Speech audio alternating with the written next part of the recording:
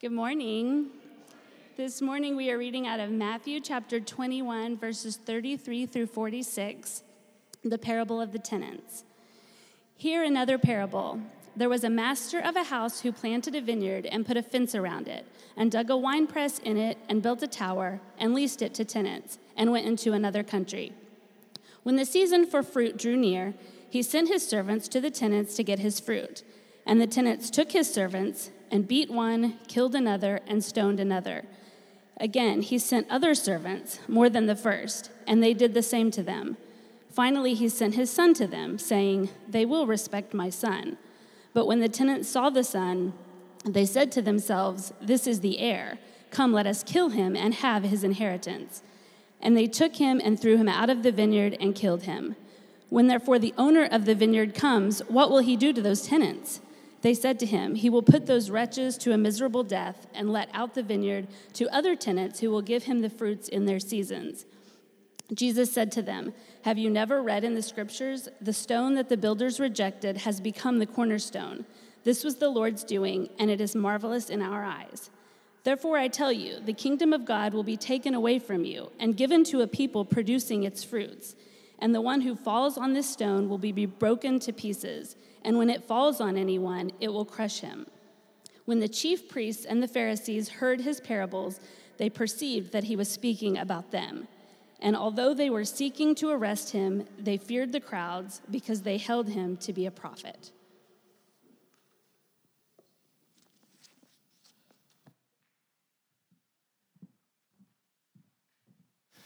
Good morning, everybody.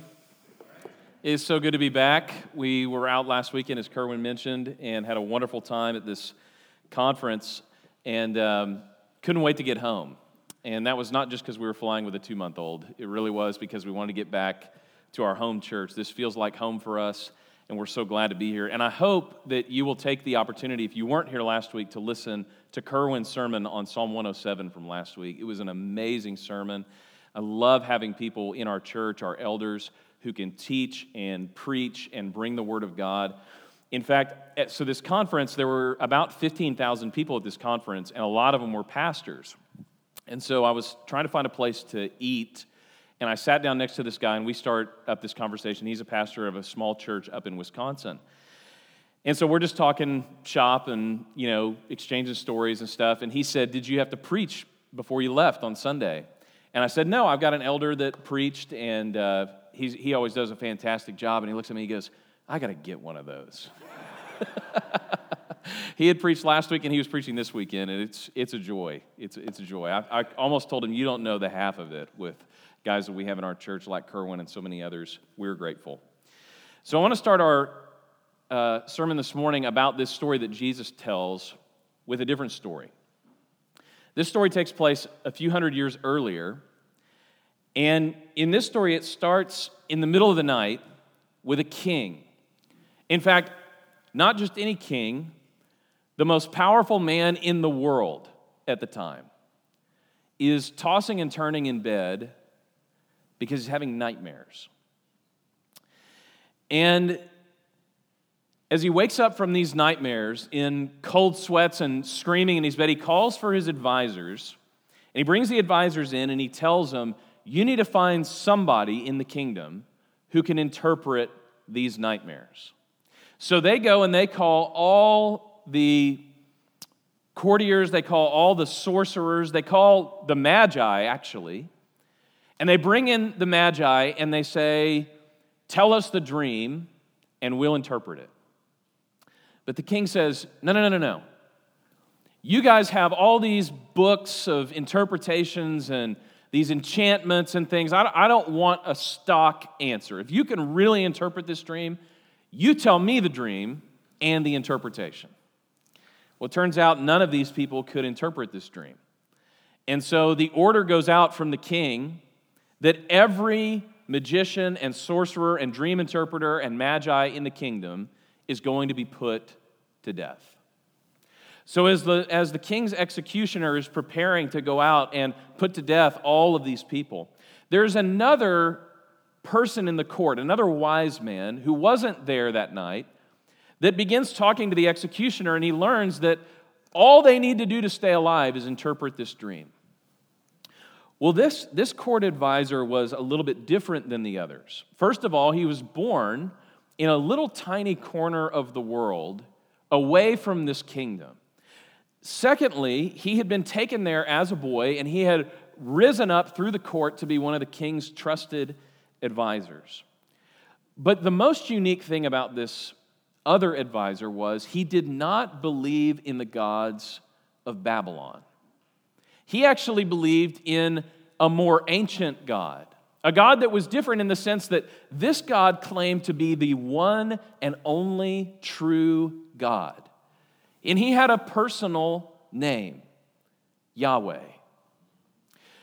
So he comes into the king's court, and I want to give you a sense of this court because this is Nebuchadnezzar's court, and it is the emblem of power in the world at the time. In fact, they found Nebuchadnezzar's court. It's a little bit south of Baghdad in Iraq. It's in a town that's now called Hilal, and this court is massive. In fact, the throne podium that Nebuchadnezzar would sit on is almost as big as this room. And you would go into this court, and there were glazed blue bricks on the wall that you would never see anywhere else in the world. And this court actually has a connection to our world today. It's about 300 yards from one of Saddam Hussein's palaces in Iraq. This court actually has a connection to the ancient kingdoms of the world. It's maybe half a mile from where they think the Tower of Babel was built. For these people, and for this young advisor walking into this court, this was the center of the world. And as he walks up to Nebuchadnezzar, he says, "O king, I have prayed, and I'm going to give you an interpretation of this dream." And Nebuchadnezzar says back to him, "You're going to be able to interpret it." And he says, "Actually, there's a God who's going to give you the interpretation of this dream, the God Most High." He says, in the dream, there's a statue, a giant idol statue, and the top of it is made of gold. And the shoulders and the chest are made of silver, and the abdomen is made of iron, and the feet are iron mixed with clay. And these are the kingdoms of the earth. And what you saw in your dream was a stone, which had not been cut by human hands, come careening in and crush the statue. And it was like every piece of the statue dissipated and blew away in the wind. And that one little stone became like a great mountain that encompassed the whole earth. Now, Nebuchadnezzar was part pleased by this, but he was also part afraid by this, because the interpretation of this dream, Daniel says this: "You, O king, the King of kings, to whom God, the God of heaven, has given the kingdom, the power, the might, and the glory." You know, these Babylonian kings were great PR guys. Because in the court of Nebuchadnezzar II, Nebuchadnezzar the Great, there's a stela, which is a big tablet, and it has his titles on there. Nebuchadnezzar the Great, King of Babylon, King of Akkad, King of the universe. That was his title. And Daniel says, you have those titles because the God of the universe gave those to you.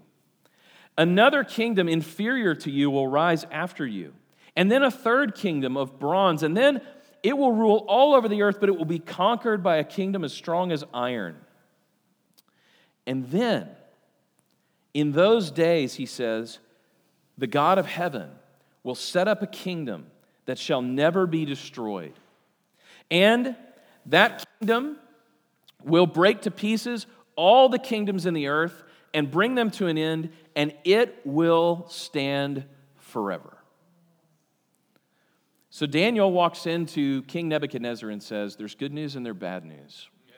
You have a strong, wonderful kingdom, but its time is limited.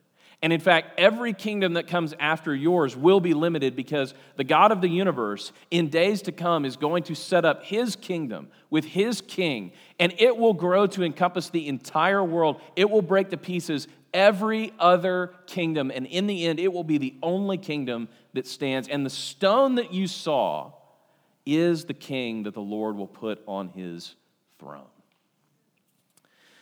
So about 600 years later, in that little unknown part of the world, a prophet stands in front of the Pharisees and says, "The stone has landed. The stone has landed. The time has come. God has sent his king."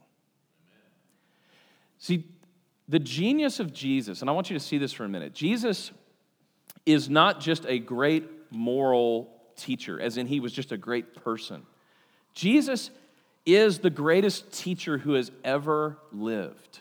It's not just that Jesus was kind of a backwoodsy guy from Nazareth who lived a great life and his followers were brilliant people.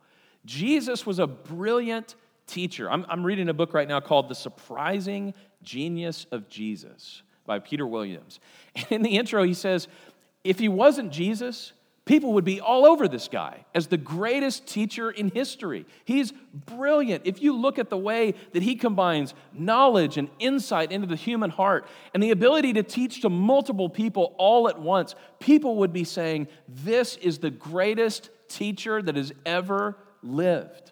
And part of the parable this morning that he tells is going to demonstrate that, because in this very parable, he is talking not just to three audiences at once, but he's telling three different stories that all come together in this moment, standing before the Pharisees, saying God has set his king on the throne. So the first thing that I want you to know about this story is this is a story about the world. This is a story about the entire world. Though it was told in the first century in Jerusalem, though it was told by this person who would later come to rise from the dead, but at the moment was relatively unknown in human history, this story is the story of the entire world. It is all of world history wrapped up into one half-page narrative that Jesus told. Secondly, this is a story about Israel. Most immediately, it is a story to the group of people that are standing in front of him, the religious elites and rulers of the time. It is a story about them, and it is a story of judgment on the nation of Israel. But lastly, and this is what Jesus does, this is not just a story of ancient history, this is a story about you. And it's a story about me. This is a story that is enduring to anyone who would ever read these words. You have to confront Jesus in this story. So first things first, this is a story about the world. And this is picking up the thread from what Daniel had spoken to Nebuchadnezzar 600 years before, that all the kingdoms of the earth are mighty in their time, but they all have an expiration date. And there's one kingdom that is going to be set up when God chooses the time, and that kingdom will, in the end, rule over all the nations of the earth forever and ever. And in this story about the world, what Jesus wants us to see is the total, overarching sovereignty and plan of God. See, what Jesus tells these people is, there's this vineyard. And the owner of the vineyard set it up and put the money into it and expects fruit to come from it. And the story to the world is everybody in the world is a tenant of the one true owner, which is God. And you might be a great tenant, you might be a powerful tenant, you might in your own time be the lead person. But there is always someone greater than you are. This is an offensive story to the world because Jesus is making the exclusive claim in the midst and the shadow of the Roman Empire to say, you see all this? Tenants. These are tenants. Somebody else owns this. And somebody else is going to come and ask for an accounting of what has been done here. See, Jesus is telling a story to the world of its origin, that there is a God who created all of this, and he has given it to us to steward, and he is going to come one day and ask what we have done with what he has given us. That's true for Jews, that's true for Greeks, that's true for Romans, that's true for Babylonians, that's true for Americans, that's true for the entire world. There is an origin story that you are a part of, that the God of the universe is the owner of all things. And it goes one step further than that. And Jesus is the preeminent king over all the kingdoms of the earth. See, sometimes people say kind of crazy things like, Jesus in the gospel never claimed to be God. Jesus never comes right out and says like, I'm God, in the gospels. But you can barely find a more major claim of divinity and ownership and power and sovereignty in the gospels than this story. He says the owner sets things up and he sends his son to come and take account of the things that have been there. And it's Jesus kind of like, and you're looking at him. And you're going to kill him. And he's going to rise from the dead. And he's going to come back and say, where's the fruit? What have you done with what I gave you? In the story of the world, we're supposed to turn our attention to the fact that God actually, whether you believe in him or not, rules over everything. God created everything. And in fact, when Paul begins to discuss the beginning of creation in Colossians chapter 1, he says, it's Jesus Christ through whom God created all things. And all things hold together in him. And he is before all things. And he is the head over all things. And in him, everything is supposed to be given because he is preeminent. And Jesus is looking at the Pharisees. And he's asserting to them that the true reality is something that has become a blind spot for them. It's not the most powerful empire in the world right now that gets preeminence. It's not the rulers that get preeminence. It's not the individuals who have the most power or the most wealth or the most influence. It's Jesus Christ who is preeminent over all the universe. But this is a story to Israel as well. This is a story most immediately about Israel. And you're like, you haven't even really talked about the actual story yet. That's the brilliance of Jesus. There's so much background here that comes into this very simple story about a man who plants a vineyard. And in the history of Israel, they were almost always talked about like a vineyard. So if you go to Isaiah chapter 5, for example, or Psalm chapter 80, it will say something like, God took a field, or he took the side of a mountain and he cleared it out from stones, and he put in terraces, and he planted so that there would be vines that would grow. And God did everything for this vineyard. He cleared out the predators, and he made the soil fertile, and he gave it everything that it needed to grow. And they used that to talk about what happened when God delivered his people from Egypt. So the origin story of the people of Israel is not just the story of Abraham, but their identity was, we were slaves in Egypt, and God freed us and brought us to this land.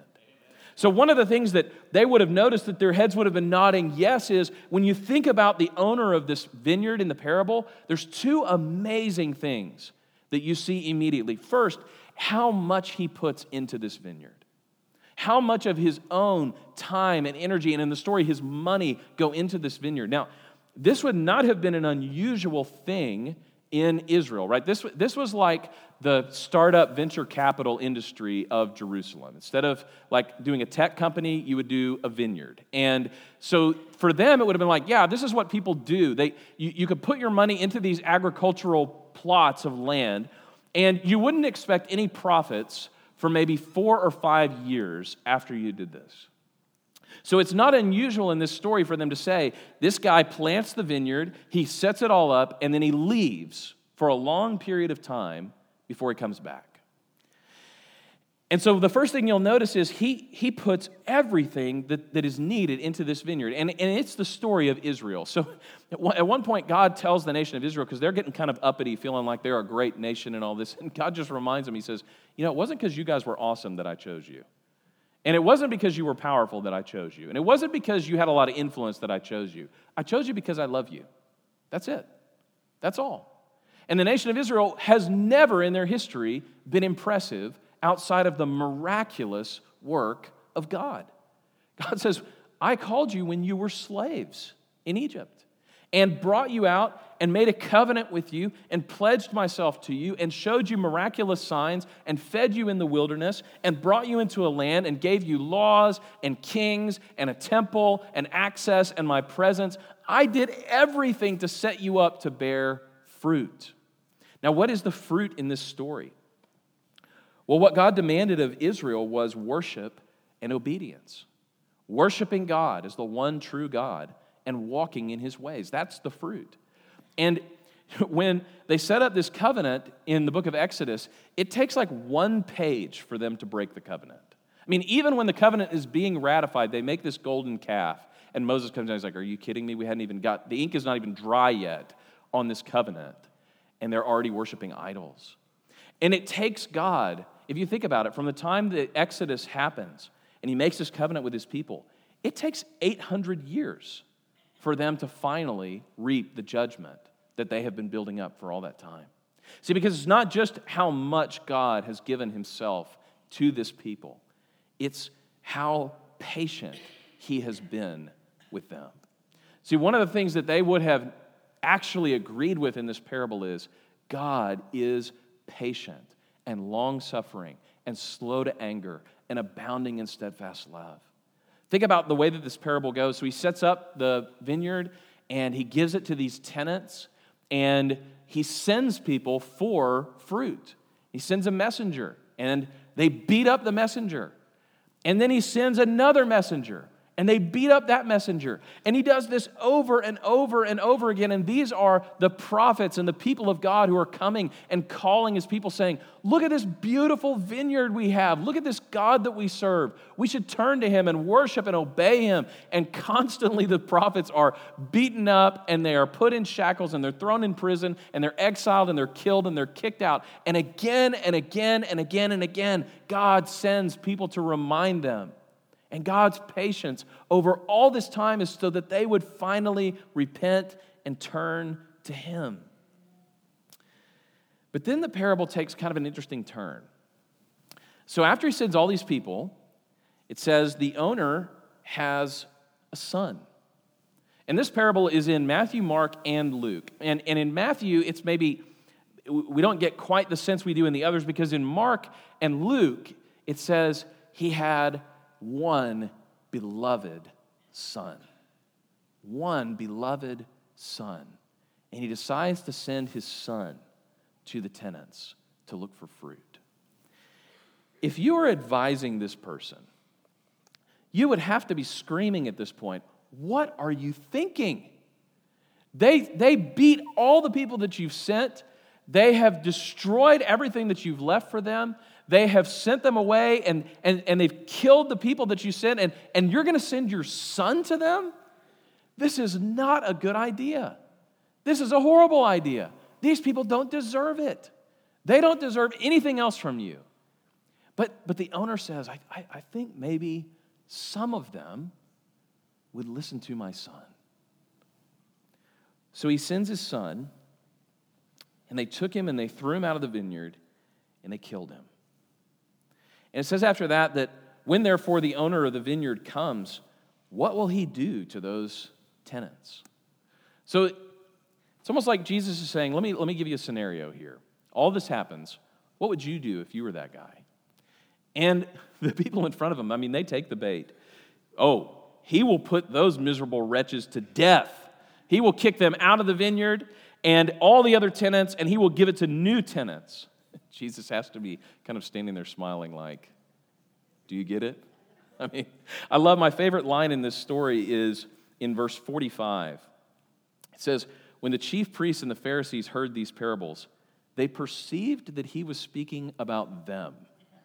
Sharp guys. All right, yeah. They perceived that he was speaking about them. So you don't just see in the story of Israel, you don't just see the continuous and long-standing patience of God. You see the certainty of judgment for those who do not give him what is rightfully his, worship and obedience. For those who, through their actions, have put his son to death, there is a certainty of judgment that is coming for those people. It reminds me of the story that the prophet Nathan tells David. Do you remember this? When David commits adultery, Nathan goes to him and he tells him this story. And he says there's this guy that has a little lamb and he loves this little lamb and he provides for it, treats it like one of his own kids. And then there's this wicked guy who takes the lamb and kills the lamb. And what do you think we should do to that guy? David's like, we should kill that guy. And Nathan goes, "You're the guy. You're the guy. You did that exact thing." And in this parable, that's what Jesus is doing to the Pharisees and the scribes and the leaders. He's like, "You're the tenants. You're the people. You're the ones who God over and over and over and over again has reached out to and been patient with and provided for, and now the time is coming for judgment." In fact, Paul talks about this in Romans. He says, "Don't presume that the kindness of God is Him being okay with your sin." Don't presume on the patience and kindness of God that is meant to lead you to repentance. The absence of God is not the complacence of God. The absence of God is an opportunity to turn to Him before judgment comes. So, as Matthew often does in his gospel, he's not just telling us a story about these people so that we can be like, "Ooh, the Pharisees are going to get it when in the end. The Pharisees are the wicked tenants." But it's an encounter that we have where we have to say, who are we in this story? Where do we fit in this scheme? What's our life map onto in this story that we can grab onto? How do we have an encounter with Jesus? And we should have the same exact reaction as the Pharisees when they say, they perceive that this story was about them. We should be sitting here saying, this is a story about us. This is a story about us. This is a moment where if Jesus were here this morning, He could give this exact parable to us and it would apply to our lives, because our natural state outside of Christ, left to our own, is tenants who think that they are owners. That's how we all come. That's what sin does to us, is our achievements, our merits, our gifts, the things that we have done, we have pulled ourselves up by our bootstraps and we have made something for ourselves and we own it. That's the natural state of the human heart outside of Jesus, is tenants who think that they're owners. We were getting all the cousins together before we left last weekend, and the oldest cousin is like 3 at this point, and there's 5 of them younger than that. So it's just this whole group of little kids. But there's something I noticed this time that's kind of interesting, is they're starting to learn the word mine as a group. And they're starting to get kind of possessive over things. It's kind of like in Finding Nemo with all those seagulls or whoever that just mine. That's like what you can hear when you're around. And it's like, we didn't teach them that. Nobody sat down and was like, when somebody plays with your toy, you shove them down and take it back. We've never had that conversation with them. And somehow they learned it. It's like it's ingrained in them that you take what you can, you look out for number one, and whatever you have to do to satisfy your needs is justified. That's just what we are like as humans. In fact, one of the people we were listening to this weekend talked about the 2 main motivators in our culture today are self-sufficiency and immediacy. We are actually in a school, whether it's social media or broader culture or the people that we're around, that is training us day after day after day. You are self-sufficient and you should have what you want now. The phrase for us in our culture, in American life today, is me right now. That summarizes everything, and we can dress it up a little bit, and we can say, well, that sounds kind of harsh. But even that response is kind of one of those things where it's like, so, what's the goal there? Me, right now. In preaching on this passage, Charles Spurgeon summarized the impact of hearing it on this level. The fact is that unless we are changed by divine grace, we have all refused to pay our great God the service which is due to Him. He has put us here and given us this life like a vineyard for us to cultivate. But many have cultivated that vineyard for themselves entirely. Themselves or their family or their friends, but just not for God, their Maker and Sustainer and Savior. Now here's the wonderful news about this parable. See, in the story of the world, it is a story of imminent judgment. These kingdoms will fall, and the kingdom of Christ that He preaches about so much in the Gospel of Matthew, the kingdom of heaven, will outlast any earthly kingdom forever. In the story to the Jews, the Pharisees and the religious establishment in Jerusalem will be judged just 40 years after this, the temple will be destroyed. It will not be rebuilt. They will be scattered. The Pharisees will be brought down. Judaism, as they know it, will never arise again. But in the third story, the story about you and I, there's this clause at the end of this story that I want to point your attention to. They say, he will put those miserable wretches to death, and he will let out the vineyard to other tenants who will give him the fruit of their seasons. See, there's a great gospel theme in this parable. The nevertheless. Nevertheless, even though these tenants have lived for themselves, even though these tenants have lived a long time in their life before encountering Christ, building an empire for themselves, that son that comes to the tenants in our story, even though our sins are the very thing that put him on the cross, we weren't physically there, but spiritually, we are as culpable for anybody as needing a Savior to die for us. That death counts for ours. It leads to this, by our accounting, kind of absurd conclusion that the owner comes back to the farm and to this vineyard and says, you guys deserve to die, but I'm going to count my son's death in your place. The vineyard is yours. The vineyard is yours. Nevertheless, there will be some that don't account their life as theirs at all, but lay it down for the Lord, who sent his son looking for fruit, who came and died in their place.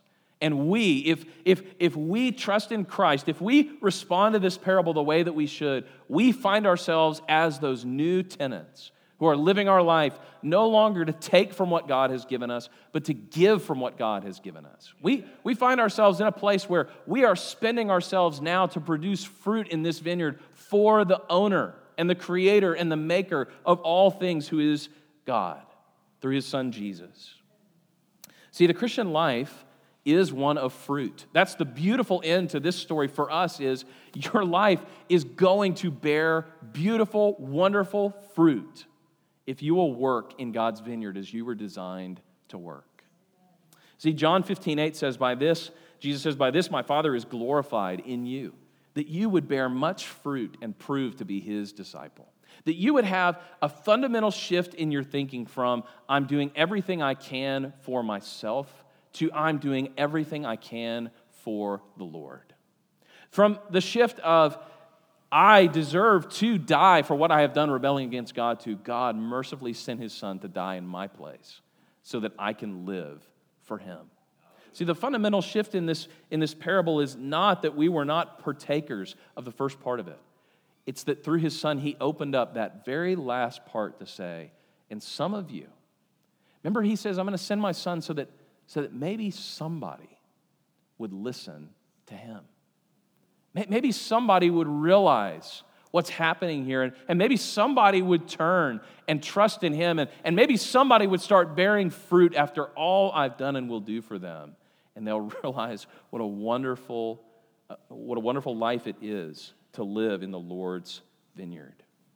In Ephesians 2, it says we were saved by grace, and then this famous verse that connects so well to what we're talking about this morning, for we are his workmanship, created in Christ Jesus for good works. Just substitute fruit in there. We are his workmanship, created to produce fruit in his vineyard that he has prepared in advance. He has taken your life and he has dug out a place and he has put up a wall and he has planted the seeds and he promises to water it. And all we have to do is walk by the Spirit to bear fruit in our life. Because it says he has prepared it in advance for us that we might walk in it. See, this is the genius of Jesus. The application of this parable is so simple. What are you doing with the vineyard that God has put you in? What are you doing with the vineyard that God has put you in? Do you walk around like you own it? Are you resenting the day that maybe he'll come back and claim it? Or are you taking advantage of what God has given you? Are you bearing fruit? Are you listening to the voice of his son and welcoming him into the vineyard and working to bear fruit for God in your life? What are you doing in the vineyard that God has given you? Let me pray. Father, we thank you of your wonderful grace for us, of If we were to just line out the things in our life, Lord, that you have done for us, our response is gratitude to you. It is thankfulness to you. It is a wonder that you would take people like us who, in the first two versions of this story, would be on the side of the people who deserve judgment. But you have given us an opportunity for life. So, Father, we give our lives to you. We give our hearts to you. We give our treasures to you. We turn everything we have to produce fruit in your vineyard for you. Father, we love you, and as we continue to worship, we turn our hearts to you. Help us to see the true reality of your sovereignty and your patience and your grace for us. In Jesus' name we pray. Amen. We're going to celebrate communion this morning, and the way we do communion is